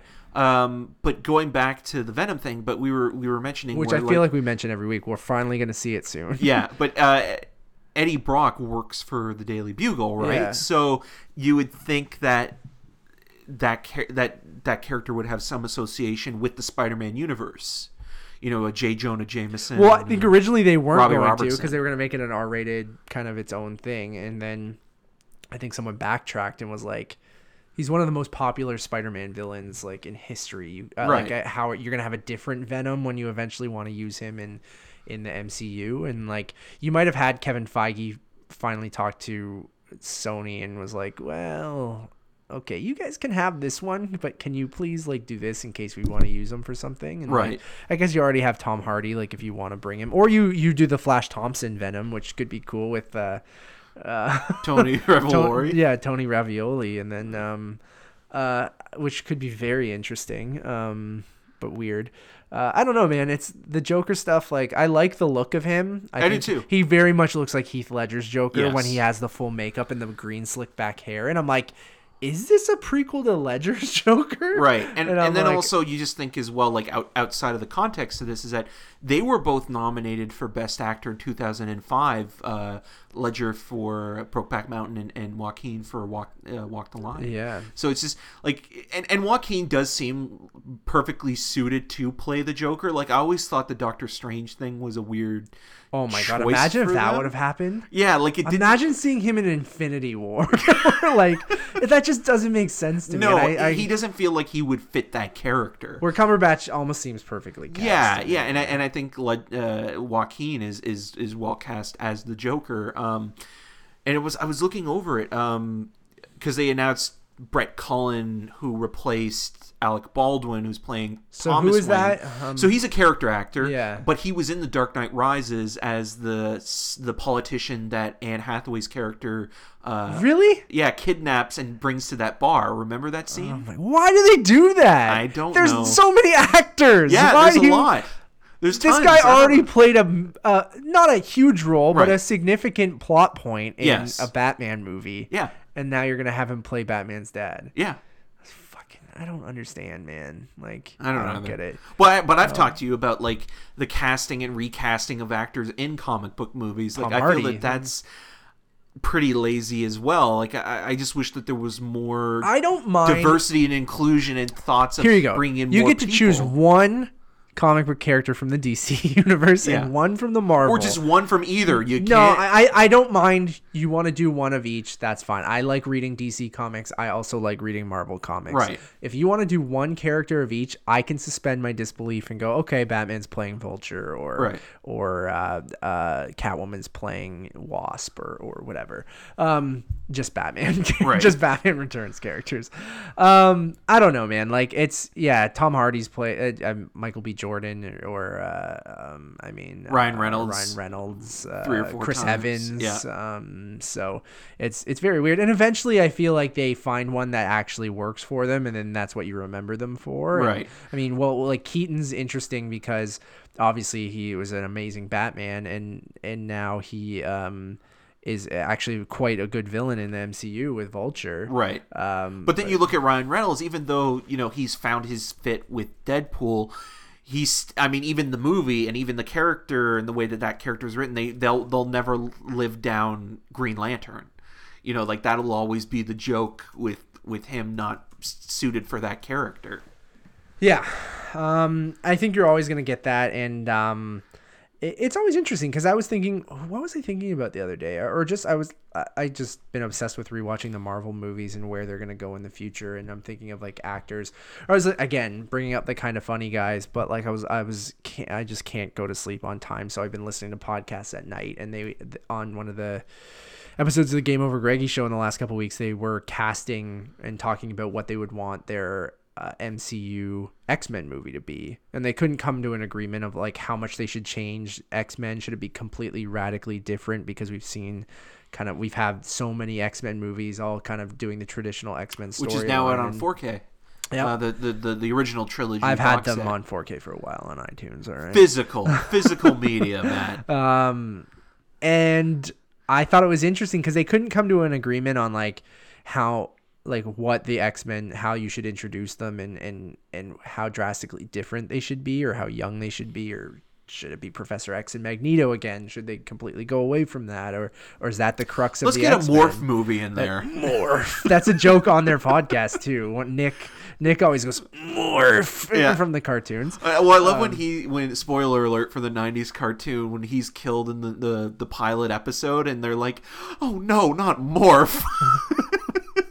God God bless Morph. But then he comes back in the later season. It's like, I never died. There's that scene of Wolverine just going, Morph.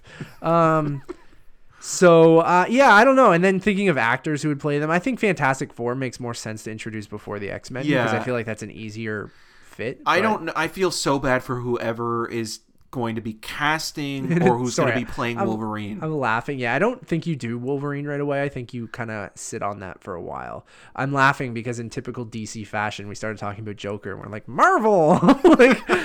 Morph! Yeah, just talking about Marvel movies. Anyways, but the Joker stuff I'm curious about. I don't know, man. Like, it looks kind of cool from this. I want to be excited, but even the cinematographer is the same guy who shot the Hangover movies, and I'm just like, those movies look like shit. Can't wait to get a long intro with a song by whatever popular artist is of the moment, and a song that maybe is already dated. It'll probably by be a something year. from the 70s or 80s, though. I'm assuming. Well, I would hope so, because at least if you could keep it within the 70s and 80s, I could give you that. But as long, like, I just feel like there will be some sort of repetition with, crossing like Tarantino's discography or something like that, the way that he uses music, because Todd Phillips again tries to emulate those filmmakers that make music as vital as the actual score and soundtrack itself. So Right.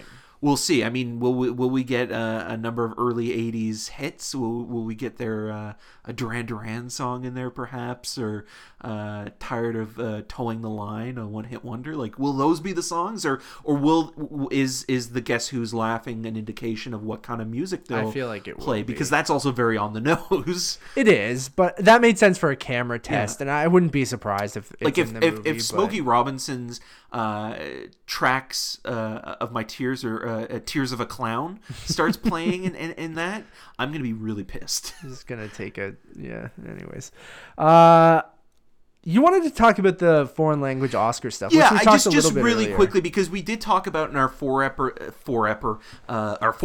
episode. One of the films we talked about was nonfiction, and nonfiction is the Olivier Assayas ebook movie. Now, it's interesting because France decided to cut it from the shortlist or disqualify it. The reason being that it was not going to play in its country of origin before September 30th. It's opening, I believe, at the beginning of next year. So it didn't make the short list because of that one reason. And I feel that reason for being disqualified is a joke. Joker joke.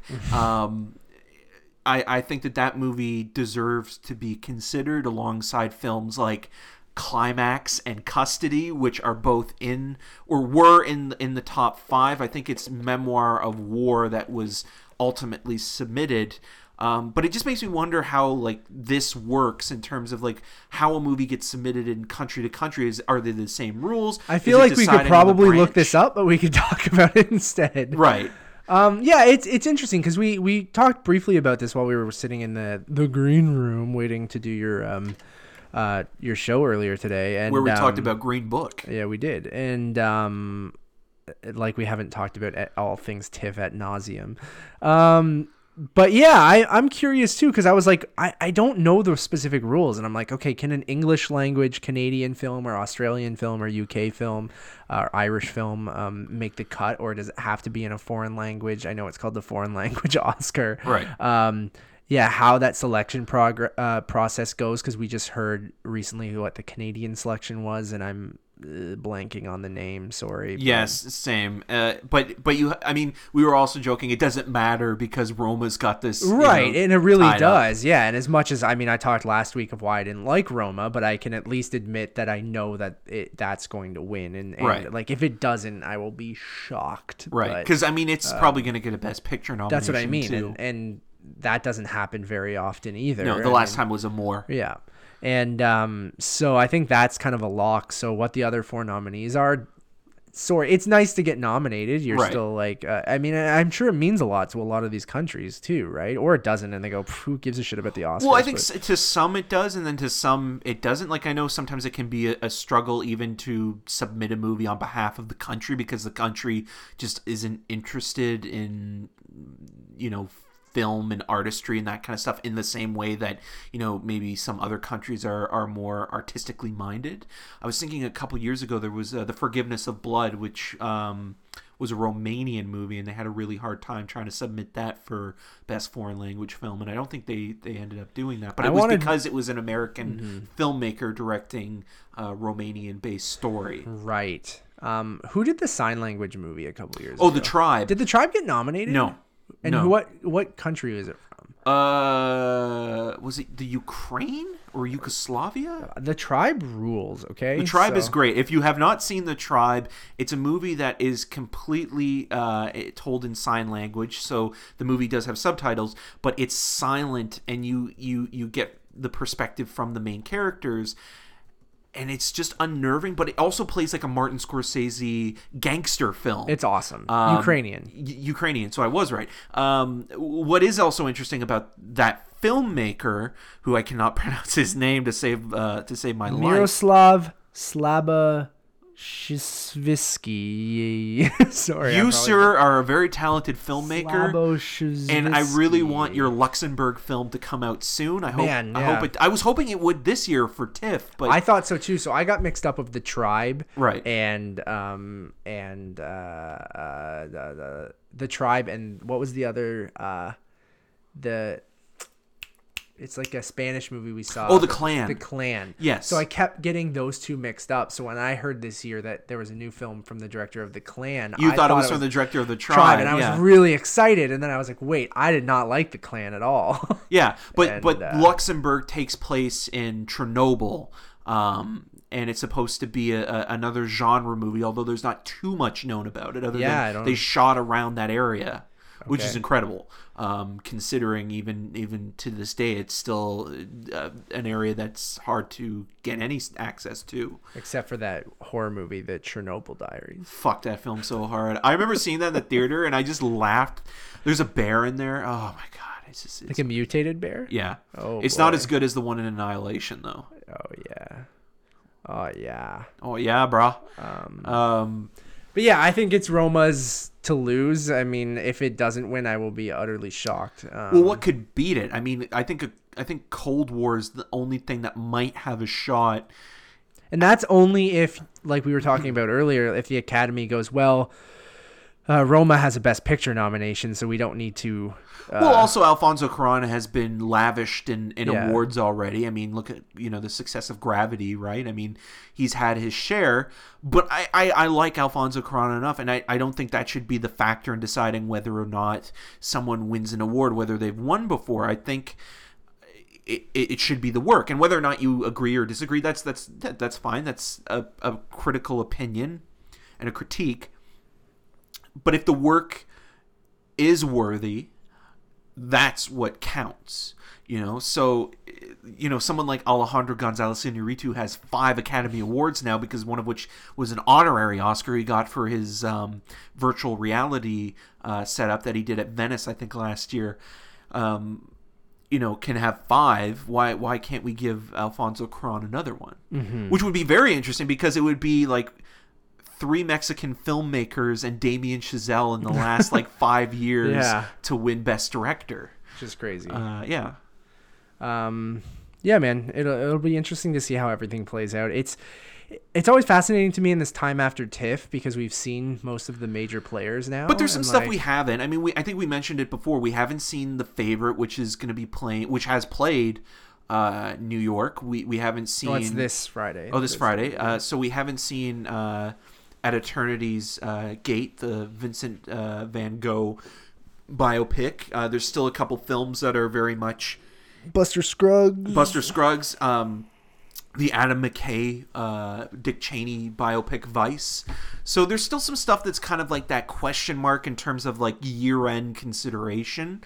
But I think we've gotten a decent amount in terms of knowing what's going to play, what's not. Obviously, A Star Is Born, Green Book, If Beale Street, First Man all have their fans, some more so than others, some more than what was expected.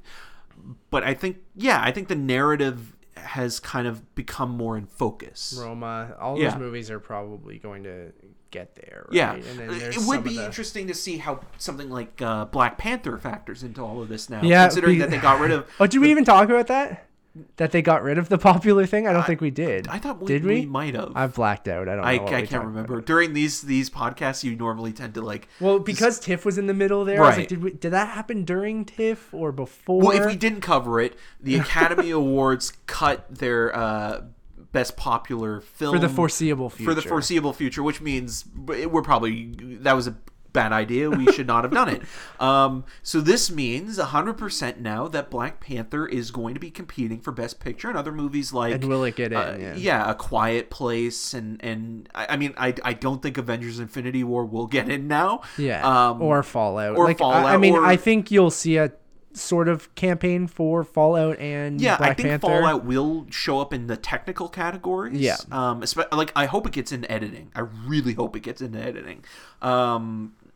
It was also interesting. Did you hear about how Macquarie would literally ask the production scouts for a location and then write the scene based on what they found in terms of a cool location? That's awesome. That's really he would cool. write it the day before they would shoot, and that's how they put the script together. That's so cool. Yeah. That's cool because people do that with writing to music, or Tarantino does that, right? He envisions a song to a scene and kind of writes a scene based on that. So that's interesting with the script stuff. Instead of envisioning where you want to shoot, you go look. He writes it around the location. Yeah, that he they goes, find. "Wow, that's a really that I could just picturing the cliff scene at the end with the helicopter. Find me a cool cliffside location, and then when we find it, I'll write the scene. I'll say the helicopter will go from up there to down here, and then I'm not going to spoil what happens, but it's awesome. Yeah. It's really good. But yeah, it'll be interesting. I think it'll leave you hooked. I think Black Panther has a good shot of making it in there. I do too. I being think the first Marvel movie for superhero movie to be nominated for Best Picture. But... I think if 100%, if I were to put money into where it will get in nomination wise, I think song 100%. Does Michael B. Jordan? He's on the periphery of Best Supporting Actor. We have seen supporting villain roles. Joker. But you also have a number of other actors as well now that are kind of putting their weight into supporting. But I also think costume. 100%. Will be there. Set design. With Michael B. Jordan, I would love to see that, but I think for sure, Mahershala Ali, Timothée Chalamet, Sam Elliott, and Richard E. Grant are the four that will probably be in there, and there's one up for grabs, whether it be Michael B. Jordan for Black Panther or somebody else. There's still, again, will Sam Rockwell show up again for supporting for Vice as Bush? That's feels like on paper that'll work. Yeah. Or Daniel Kaluuya for Widows. Oh shit! Yeah, amazing in that movie. And the also more people, in Black Panther. Yeah, and the more, could you imagine? It's like he gets on. He's like, sorry, man. Yeah. But the more people see Widows, I think the more people will love both him. As a villain performance, but in a supporting performance too, but also him and Elizabeth Debicki. I think those are the two that will get more traction as more people see it. Viola Davis too, but Viola Davis already locked. I think she's locked, but I also think that just even on the trailers alone, it's it's going to be a great performance. Where it's where Kaluuya and Debicki are kind of surprised when you're watching, because you're kind of introduced to Kaluuya from. Get Out, which he got an Oscar nomination for Best Actor, so it's kind of a surprise. It's like, oh shit, the guy from Get Out, he's terrifying, and this is a completely opposite performance from his work there. And then Debicki's still kind of an up and coming discovery, so with her, it's like, who is this? I've never. This the man from U.N.C.L.E. Okay, I didn't put two and two together. So those two will probably will benefit when the movie starts really getting seen by Academy members and other press and stuff like that. Cool. Yeah. All right, now I have a little surprise for you. You don't know I'm going to do this. Oh God. So for those who are listening, Eric's turning 30 yes. in a week or two wow. after this. I worked with your mom on putting together something that we can go do for your 30th birthday, and I wanted to talk to you about it right now. So I just wanted to let you know. All right. So thanks, Bev. I worked with your lovely mother, Bev, and I think I came up with a cool idea for something that we can do on your 30th birthday, my friend. Okay, lay it on me. We are going to go to New York City to the New York Film Festival to see Buster Scruggs and the Orson Welles movie. Oh, wow. Yeah, so it's already planned. It's booked. We're going from October 7th that evening until the morning of the 11th. I already bought tickets to Buster Scruggs and what's the Orson Welles movie? The other side of the wind. It worked out perfectly. Both movies are like one's at night, one's at the day. Netflix films. Both Netflix films. You've never been to New York, right? Nope. So I thought we'd go down there for a couple days for your 30th Man, this birthday. is awesome. And go to Alamo Drafthouse to see Venom. Yes. Yeah. So it's like a big movie trip for your 30th birthday. I thought that was perfect. I'm excited. Thank you so much. So I worked with your mom and I planned it all and I was talking to her about it and we were like, oh, let's try and do something cool for your birthday. And I was like, we could get together with some people here at a restaurant or something like that. But I was like, fuck that. Like, I have the flexibility right now. And I made sure that you had those days off too. Right. So I wasn't sure if you knew what I was trying to plan, but we're going to head down on the Sunday night. We're going to spend Canadian Thanksgiving or your birthday. Yes. And I thought we could go to Draft House. We can go to the 2 New York Film Festival movies and then come back home after that. And then I thought there's some other stuff we can check out. I know you've never been, if there's anything you wanted to. And it was funny because we were talking about some other movies we saw. And I'm like, it totally worked out because there were 2 films that didn't play TIFF. Right. And they were playing one night and then the next morning at Alice Tully Hall, which is their big venue, like their kind of Princess of Wales venue in New York. And we're staying at I'll show you the place after and stuff like that. Thank you so much. That is awesome. Yeah, I mean, yeah, I've never, this is a really wonderful gift. I thought for your 30th birthday it would be cool, right? Yeah. And we've always wanted to check out Draft House too and see if we even grab some steaks. Yeah, grab some food and watch Venom. So I hope they're playing it. I have no idea. I'm sure they will, but we can see whatever. I mean, it doesn't matter, if it comes down to I thought that was like the only thing we had because it was either that or Stars Born or whatever else comes out that weekend. And weirdly they had Beetlejuice playing the night of your birthday, but it's sold out already. Damn and it. I was like, that would have been fun because that's also the 30th anniversary of that movie, right? So that would have been perfect. And it has my boy in it. Yeah, I Michael know, Keaton. dude. I was so mad that like it's already sold out. Hey man, but, that's totally. But we can fine. go see Venom or something fun like that. So, and just get some Shake Shack or whatever the hell. Oh yeah, the burgers. Yeah. It's oh good. yeah. Or just whatever else we want to go do. So we'll do Monday, Tuesday, Wednesday, and then come home Wednesday night. Okay. So I'm down. And then pretty much movies every day, but so we're not sick of festivals. No. And you've never been to New York or New York Film Festival. No, too, you right? have. So I have. It was 2013. Yeah. Also saw a Coen Brothers movie. Yeah. Did not see an Orson Welles movie last time I was there. But, yes. Orson Welles still making movies. Yeah. So, anyways, man, happy birthday. Thank you. I was gonna wait until closer, but I'm like, I also want to give you time to like get ready. Yeah, I mean, it's not like we're only going for 2 days. You don't really need to pack anything, but I should bring a toothbrush. Yeah. But just to kind of, I didn't want to tell you like it was either now or next podcast probably, which was next weekend, right before we probably go or something like that, or I don't know how we'll work it. We'll work it out. We might be a little late that week, but because we'll probably want to talk about. We'll Buster Scruggs and we can even bring Orson our Welles mics and maybe even podcast there. Yeah. But that might be a pain in the ass. Probably just do it when we get back. Right. But anyways, we just tweet about it. Big 3-0.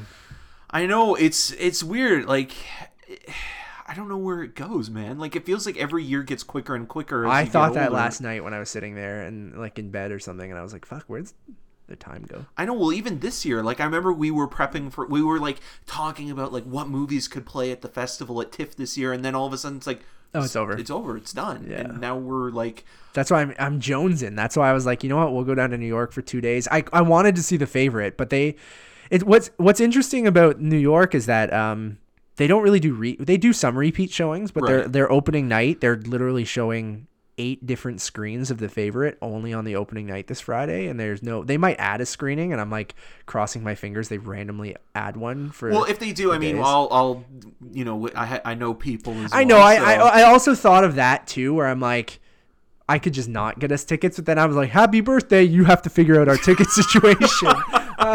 So I just bought us tickets. They're reserved seats and everything. Excellent. So it's well, thank you, Matt. Cool, I really appreciate it. I mean, it's thank your mom too. I will. And, you know, it means a lot. I mean, especially because, you know, you're my best friend. You're my man. Yeah, so I thought it'd be fun for us, and we haven't really gone and done something like that. And for your 30th birthday, to do something a little bit bigger than just kind of getting people together here, right, which is fine, you'll do anyway, and we'll do anyway. But no, this is really it's cool. Something. I think you'll like it. Like Shake Shack's awesome. New York's a great city, and it'll be nice and like cool-ish, so it's not so hot because it gets balls hot in New York sometimes. And New York Fest is fun, and 2 films we didn't get to see at TIFF because they didn't come, right? And one of which, I mean.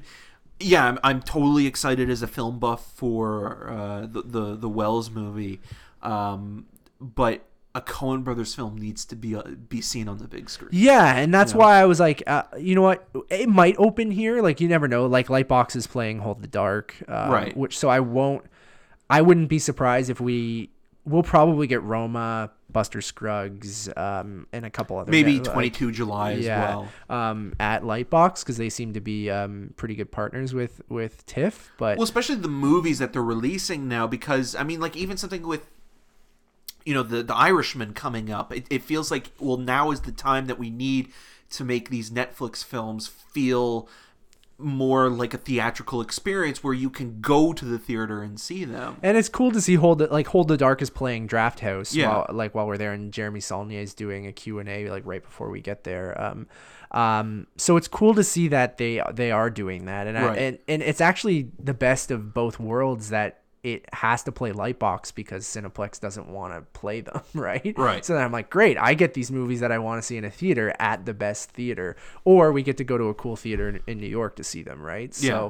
So, I thought seeing and then the Orson Welles movie, I was just like, it was playing the next day, and I was like, yeah, you know what? We're never gonna get another shot to see an Orson Welles movie at a film festival, right? So, or ever on the big screen, unless it does play at Lightbox, which I'm sure it might as well, but. Because there's the doc as well that's coming out from Morgan Neville, I believe. Yeah, which trailer just dropped today. Yeah, and I didn't want to hint too much, but I know you wanted me to keep it a surprise, but I wanted to tell you a little bit early. So I mean, I again, like 30, it's kind of a big deal. Like it feels, I mean, any decade, but it's weird because it's now like, do I have to be like? Do I have to adult? Do I have to be responsible? Yeah. Like, or am I responsible? It's so many questions now. It's like, where am I in my? Like, it's an existential question that keeps pondering in my brain. Like, what does 30 mean now? None of it means anything. Oh no. I mean, age is but a number. But right. It's interesting once you get to a milestone of like 30 or even 40. It's like, does that mean the same thing that it did? When our parents were growing up, or when generations before that, it feels like 30 almost is like a 20. Mm-hmm. Well, everyone, I remember my dad just turned 60, right? He's exactly double the age of us, basically. But he gets those senior discounts. Oh boy, he loves it. He's on a fishing trip right now, so that's why we get my parents' house to no one to bother us while we podcast. Anyways, dude.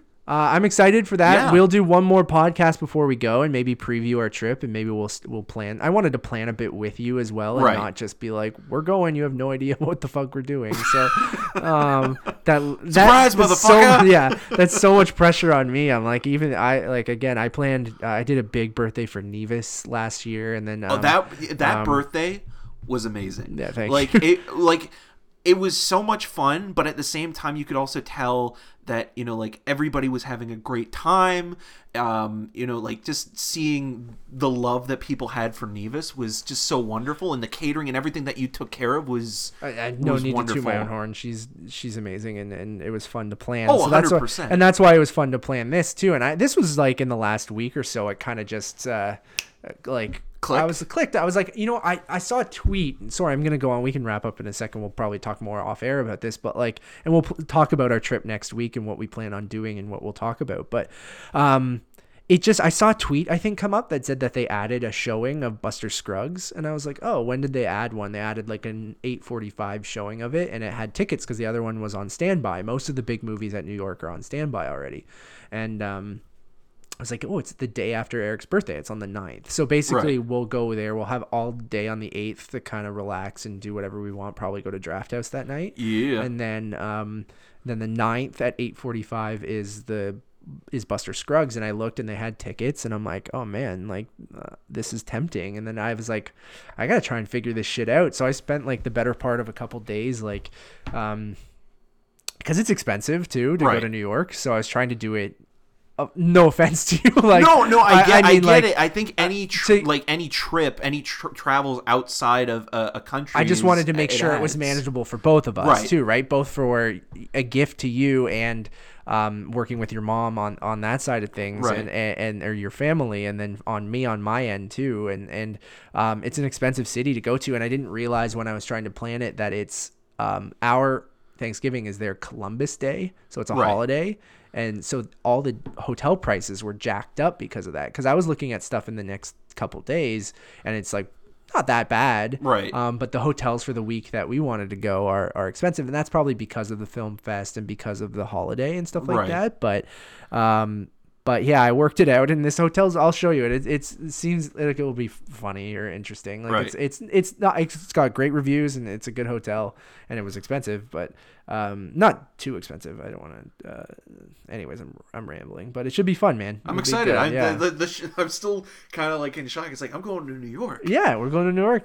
New York City next weekend. Next Sunday we'll go, and it's next Sunday, right? Yeah. So next Sunday we'll go.